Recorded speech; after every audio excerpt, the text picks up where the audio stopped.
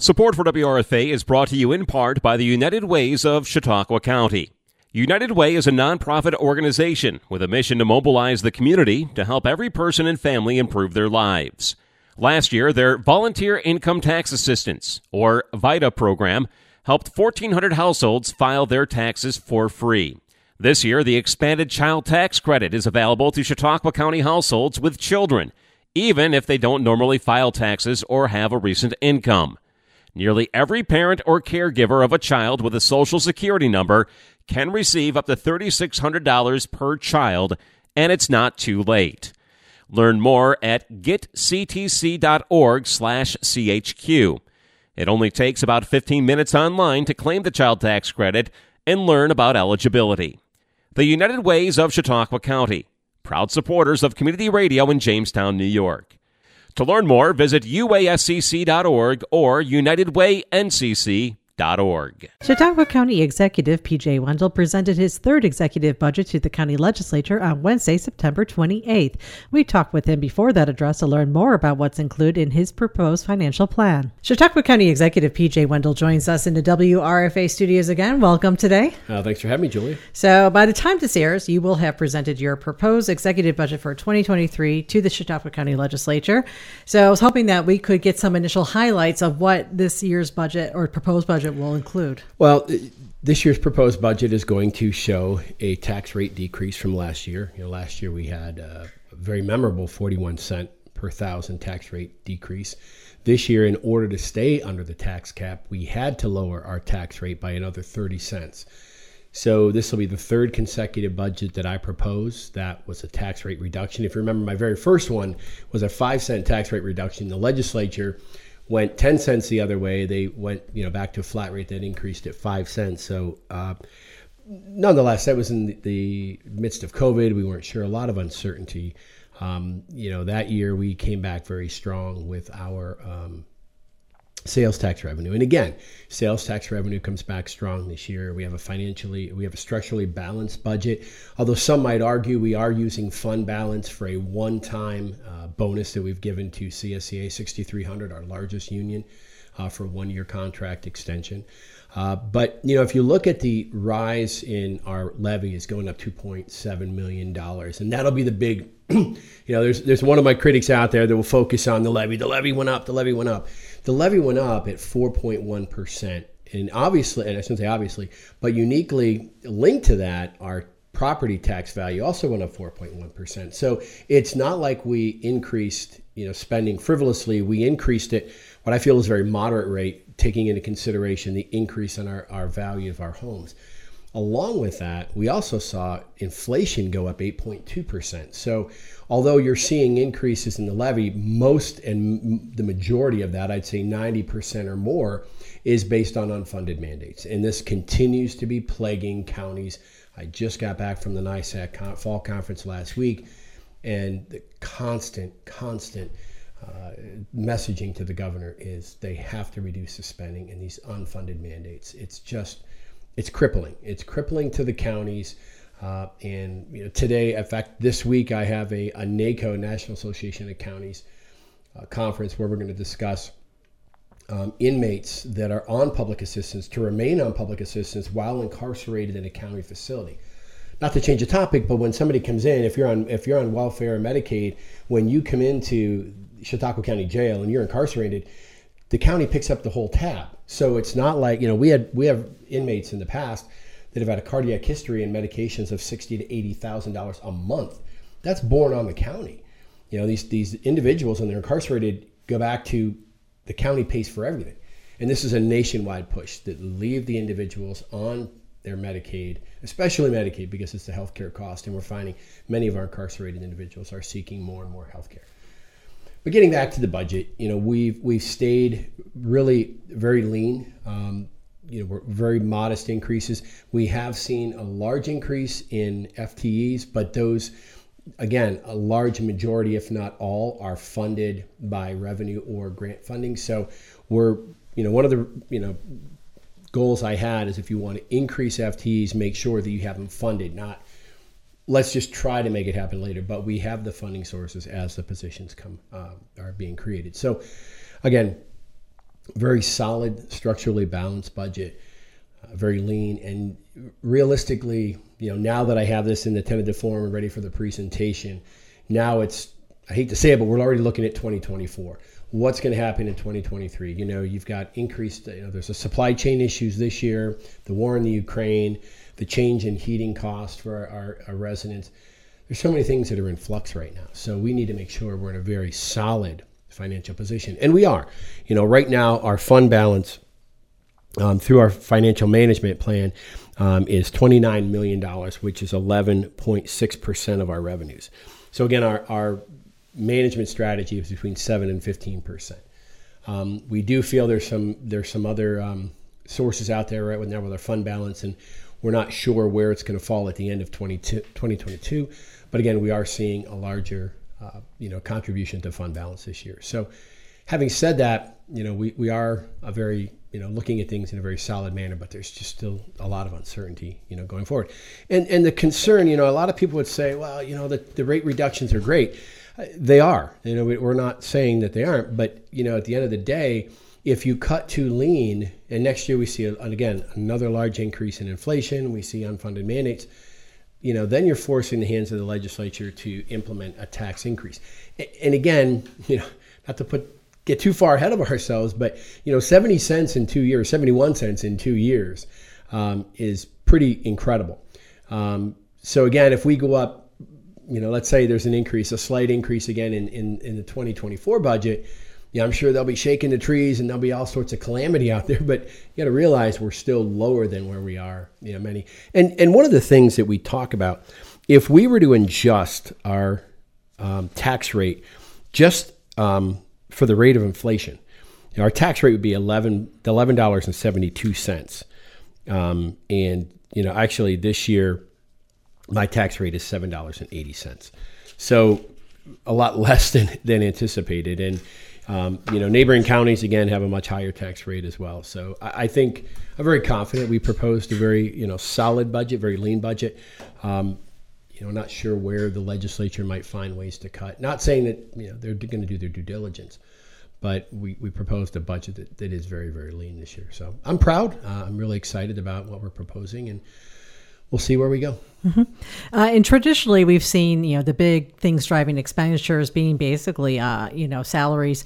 Does that still remain true, or are there other things that are factoring into expenditures this year? There's other things factoring in. Obviously, really the cost of everything is going up, whether it's our building materials, macadam, blacktop, different types of things. Our equipment costs are going up astronomically as well. So again, we're making sure that those expenditures are well within our limits, and we're not, exceeding that, by any great means. But, we are seeing right now the majority of our increases are, 3% salary increases across the board. And that's the majority of the increases that we saw, time after time. I meet with every department head, nearly 27 different departments that we meet. We go over our budgets. And again, the majority of increases have been based on, those salary rate increases. And, taxpayers out there would listen, and they might be very critical. But if you look, we've done a management evaluation, and we are behind the average if you look at where we are for especially our management level positions. So a lot of things we have to look at, and there's going to be some hard decisions moving forward, not only by myself but the legislature as well. So we have a work cut out for us. But again, I think this budget's very sound, very solid going forward. Mm-hmm. I know with CSEA, they're one of the contracts that's kind of, I wouldn't say hanging out there, but it's going to be coming back up again next year. And it sounds like that you're accounting in your budget for that increase. Are there any other unions that are hanging out there that you're looking at that are going to be an issue in 2023? I don't really see that, but we do have a couple of others. I'm not sure exactly how many are coming up for another contract negotiation, but CSEA is the largest one. It's over 800 members, I believe. So that is the bulk of our workforce, and that's going to be that's a larger moving target. A lot of different pieces and components to that. So, we did have a very solid proposal and an acceptance by the union for this 1-year contract extension. So again, we come back to the table. We have a new HR director. We're already sitting down with Debbie Mikowski and starting to look at trends, what we've done in the past, where we look to go in the future. You look to the east of us. Cattaraugus County gave a 15% taxing or 15% salary increase, which sounds astronomical, but it's 15% 1 year, and then the next 2 years of the contract it's zero. So shock and awe, if you figure it out, it averages out to 5% a year, which is really where things are. We are looking at cost of living and also looking at the trends across the state. But every one of us, county executives, we just met last week, and we're all in the same boat. One, trying to find a dedicated workforce. Our employees are very loyal, but trying to get new employees is becoming a challenge, as it is with every industry. We've seen issues in qualifying for positions as well. So we've spoken to the governor, and we'll hopefully get those questions heard here shortly. But I can say across the state, we are all county executives and counties in general, whether it's a business administrator or an elected official, we're all in the same boat and really concerned as to the state's spending levels right now. And the governor's spending package is just getting to be out of control. Mm-hmm. When it comes to revenues, there were some that, the sales tax revenue was budgeted very conservatively for this year, and we saw great numbers still for this year in comparison. So are there any other places that I wasn't sure if there was still like money that from the American Rescue Plans that is part of this budget that are, because it's like, well, we know that we have it programmed out for this many years. What are the revenues looking like for this? Revenues are looking very solid. We do see some reductions. One of the things that people don't realize, and this is a growing concern, and this is, many people don't know about it out here, but for example, the DMV. So the state is offering more and more online renewals. What people don't realize is those online renewals go to the state. They don't stay here locally. It's not as if, there's a percentage that go back to the county. If you register online, if you do your work online, your renewals online, that money goes right to Albany. And the governor's pushing more and more of that as, the DMV moves along. The concern we have is right now Suffolk County has been hit by a cybersecurity attack. And it came in through, their clerk's office. So, again, if you're looking at the DMV in certain areas, that raises a question. We look at the online use of online finances and banking. It becomes to be a question. We see. I was talking to their deputy county executive last week, and it's crippling. I mean, they are. Steve Ballone, the county executive, wasn't able to attend because he just didn't feel right leaving his county amidst this, this ransom attack. So. Again, this is something that we're looking at. We're very cautious at Chautauqua County. Our IT director, John D'Angelo, does a phenomenal job. He and his team are constantly on the forefront of new ways to protect our assets digitally and electronically. So, but getting, our revenues are very solid. If you look at our occupancy tax, that's pretty high. We do see increases there. We are a tourist destination.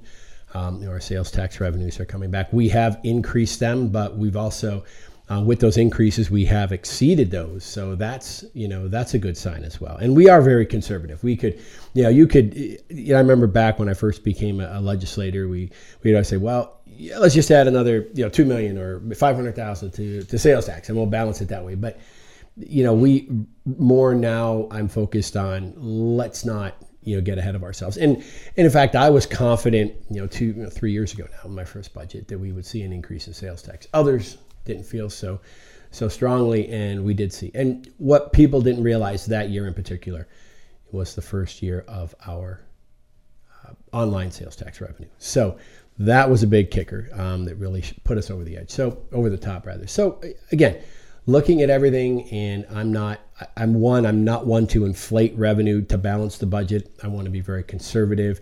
If we have fund balance, great, but I'd rather have a fund balance at the end than compared to a deficit and trying to make it up through the year. Mm-hmm.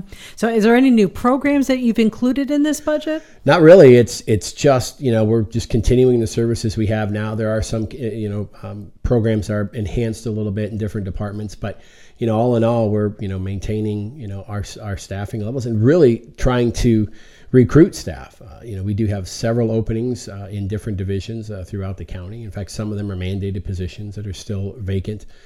So we are implementing different strategies, recruiting techniques and tactics. So, again, this is the one thing that kind of, I think people fail to realize that you could, in the private sector, come out and make more money than what you would make at the county. There's no two ways about it. We see that. But, you have, 13 paid vacations here with the county. You also have, after 10 years, you have 5 weeks of paid vacation. And you have a guaranteed retirement plan. So again, you look back, could you make more money in the private sector? You probably could, and it's been proven you can, but you don't have, especially that retirement. That's the piece. The New York State retirement system, be it teachers or employees, which our employees would fall under the ERS, has been such a solid, it's a rock solid retirement system. It's something that's not going to go away. So again, that's, when people look, really taking the time to, plan your future. A lot of people, this new generation wants to hit the ground running, making millions coming out of the gate. Well, you have to look at that, and where are you going to be in 5 years, 10 years, 30 years? That's really, how this new generation needs to look at, their career. It's the longevity. Where are you going to be? You might make, big money coming out, but, you're out of a job or your company folds. I haven't seen a county government fold yet, so I think it's a pretty solid, solid business to get into. So I'm excited. We're encouraging, people to come out and work for Chautauqua County. It's a great place. We have a lot of support, and we do have some tough divisions. There's a lot of hard work we do, but our goal is to make it, having a solid workforce that enjoys coming to work every day. Mm-hmm. I think, and you can correct me if I'm wrong, I think last year you were talking about wanting to have this 5-year financial plan. I think so. This would be year 2 of it. Where are you in there? Are you following kind of right along? We are. And that's, we're looking at that financial management plan, and some counties have, a fund balance that's, 20 or 30% of their revenues. For us, when you, again, sitting back and looking at that, if we were to keep our tax rate flat, well, which the problem arose where I said, well, let's, starting out, before I looked at any numbers, before I talked and, I met with my budget director, she said, well, what is your goal? I'm like, flat tax rate. This is early on in January, February, not knowing where we were going to be. And, we knew inflation was coming up, or just, things have kind of started to spiral a little bit, if you will. And I thought that was very practical, and it's one of these things that Kathleen doesn't tell me until the budget's ready, until they look at everything and we look at revenues and put all the pieces of the puzzle together. And I thought if we can do a 5 or 10 cent reduction, that's great, and then we really would have our work cut out for us. But to come back at 30 cents is just, it's kind of mind blowing. And we said, well, what if we kept our rate the same? Again, which is at a 20-year low. And last year we reduced the levy as well. So, those things carry over. The increase we have this year, although 4.1%, we did have carryover last year because we did remain under the tax cap. It's such a strong position. And so this year when the numbers came out, if we wanted to keep it flat, we would have to exceed the tax cap. And when you look at a solid 11 to 12% of your revenues, it's hard to say, yeah, keep it flat and let's look to put, another large, possibly another large pot of money into our fund balance. It's okay. There's a rainy day fund, but are we overtaxing the residents? If we were to keep it that flat rate. So again, it's I won't say it's a juggling act, but it's a balancing act. It's somewhat precarious because now 70 cents less than it was when I first took office per thousand. And, now you're concerned about, if we have to, get, moderate, there's going to be an increase. Oh, you're raising taxes. See, this is what we knew would happen. Okay, but we're still, we're still lower than we were 3 years ago and lower than we've been, in 20, roughly 20 or 15 years. So we're pretty solid. I'm excited and happy with where we're at and where we are. But it's always something, if there's one thing that, that always is hanging over me, it's that budget and into the financial position of Chautauqua County. I know as a legislator, we at some points we were down into, a couple $100,000 in our fund balance, and now we're, much healthier, and we need to keep it that way. We really need to watch our spending, and we need to stay within our bounds, and that structurally balanced budget is a key, moving forward. Mm-hmm. So, and I don't know if you can know this off the top of your head, say people always say, well, what does this mean for me? I don't understand, 30 cents less, 40 cents less, whatever. So if you had a house that's assessed value at $100,000, what would this tax decrease mean? If you had $100,000, your tax rate would be $780. So it's $7.80 per thousand, and 100,000 multiply $7.80 times 100, and that's where we'd be at. Now, what's going to be interesting, and this is the one piece that people are going to look at is many of our homes in Chautauqua County have been reassessed, so their assessed value goes up. So we are seeing a tax rate reduction, but many people may see an increase just based on the reevaluation, and there's ongoing discussions about that. And it's one of the reasons why I am not a big proponent of a county-wide assessment. Because there again, the argument can be made, well, you're just going to increase the value of our homes to cover your tax, to cover your budget. And I don't want that impropriety even to be coming to the table. We'd rather have the towns and villages have their own assessors, even if you're sharing and the shared service agreements are out there. I'd rather have that than somebody who's employed by the county and that fear that, well, the county's just going to inflate the cost of our homes, or the value of our homes to make their budget needs. Whereas now we let that up to independent individuals. The assessors go out, using their tools and skills, and we look at it at the end. But one of the things that is really challenging when we look at the budget, and we go over this all the time, because I new to the budget process now, 3 years. I can't say that next year I'm not new. But, when you look at the budget, all people are fixed on is rate. And, that's, as I'm being told, that's a concern, but, the focus is the levy. We're always watching that levy. That's the amount of money raised that we have to raise in taxes. And prior to this, an increase in the levy always was relative to an increase in the rate. Whereas now we see increases in the rate or the levy, but decreases in the rate. So a different concept. And really it's that levy we focus on as well. And, right now, some of our programs, and I spoke out last week with the governor's staff. We have a lot of, and I'm on a sitting committee for the state as well with UNISAC, and the cost of preschool special education as far as speech therapy, OT, PT, etc. The unique part about that is kids qualify, and the counties are required to pay this in certain aspects. But then when, a kid isn't required to be in school until they're in first grade. So when a student gets there, those resources, those support staff are used in, UPK, and especially if they're outside what they call Head Start, something sponsored by the county. And then it's not there as a kindergartner, then it comes back in as a first grader.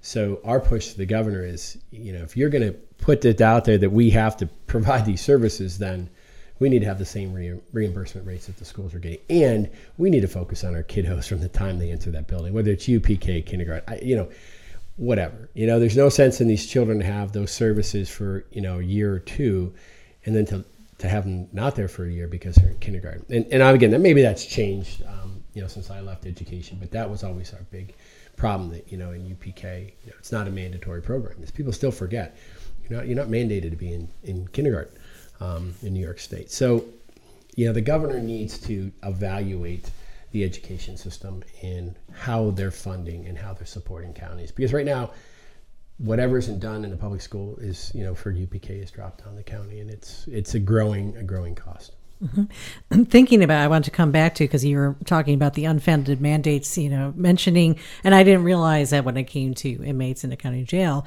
and Medicaid. I mean, even if you went to Medicaid, there's still cost to the county through that, but it must be substantially less. Oh yes, yeah, it is. And you look at your prescription plans, and that's really how we do it in our medication and our reimbursement rates. And again, I just remember when I was co-chairing the Criminal Justice Coordinating Council, was the group that was formed, and they've kind of fallen apart a little bit, not in the county, but as a statewide organization. They've fallen off, and with bail reform, there really hasn't been that focus on reducing population in our jail and so forth.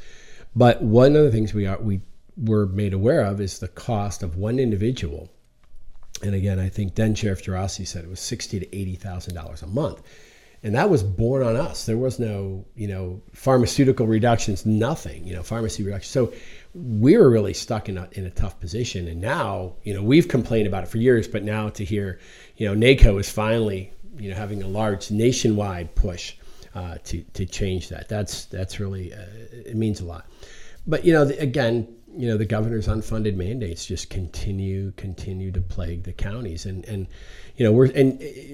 if you look at the governor's budget, when I first became county executive, they were looking at a $4 to $7 billion deficit. Then the next year, after COVID, we're looking at, $1 billion surpluses. And then now we're back to spending frivolously again, so it's a concern that, those of us on the outside have. And I know, of course, our state representative, Senator Borrello and Assemblyman Goodell, are constantly fighting this battle, but the governor's position of just, constantly increasing their spending is just, where does it end? Again, the arguments I've had was, we're focused on this new green energy deal. Okay, well, that's well and good, but walk the streets of New York State. I know mental health and homelessness is a bigger problem than, where we're going to get our energy from. That's to me is where we need to focus. Yes, we need to look at ourselves in a global position and where we're going to be to preserve our resources. But right now, we have a human resource that's being neglected in certain ways, and it's really starting to be overburdening. Mental health is a growing problem across New York State, and Governor Cuomo closed our mental health institutions. So what are we going to do? We've had a lot of discussions with law enforcement, Chautauqua County Mental Hygiene, other providers, and it just keeps continuing to plague our community. So, my urge to the governor was, let's look at what's in front of us. Our homelessness is everywhere. It's not just New York City and Rochester and Syracuse and Buffalo. It is Jamestown, New York, other small towns and small cities across the state. So that's the urging that I'm asking the governor. Let's put our, converting everybody, let's banning, wood burning fireplaces and wood burning furnaces and gas burning, thing. And, let's focus on our individuals, and then, we can look at those other transitions to green energy maybe down the road. But again, I feel we're forgetting the one resource, and that's human beings. Right. Pulling you back to the financial side, do you know what percentage of the county's budget is unfunded mandates from the state? That I don't know. I can kind of look and see here. That was a number we had early on because it was such a fixed number. But I don't want to put that number out there for fear that it's incorrect, and I would be. I'm sure the other media outlets might be really quick to question my statement. That I don't have it here, but I know, we have seen, I know in one department, we saw an increase of nearly $5 million in related unfunded mandates. So,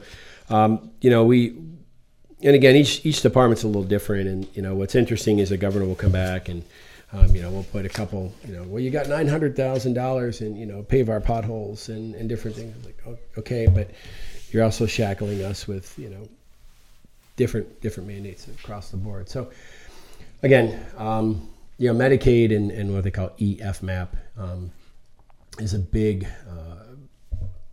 cloud that seems to hang over.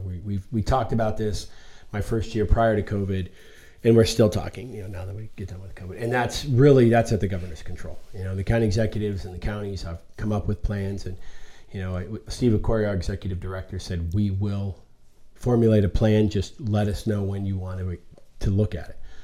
Because, this Medicaid thing is just the reimbursements are getting to be a huge burden on counties and our residents as well. So again, it's, that exact number, I'm not sure, but I probably can find that out by the next time we meet. Okay.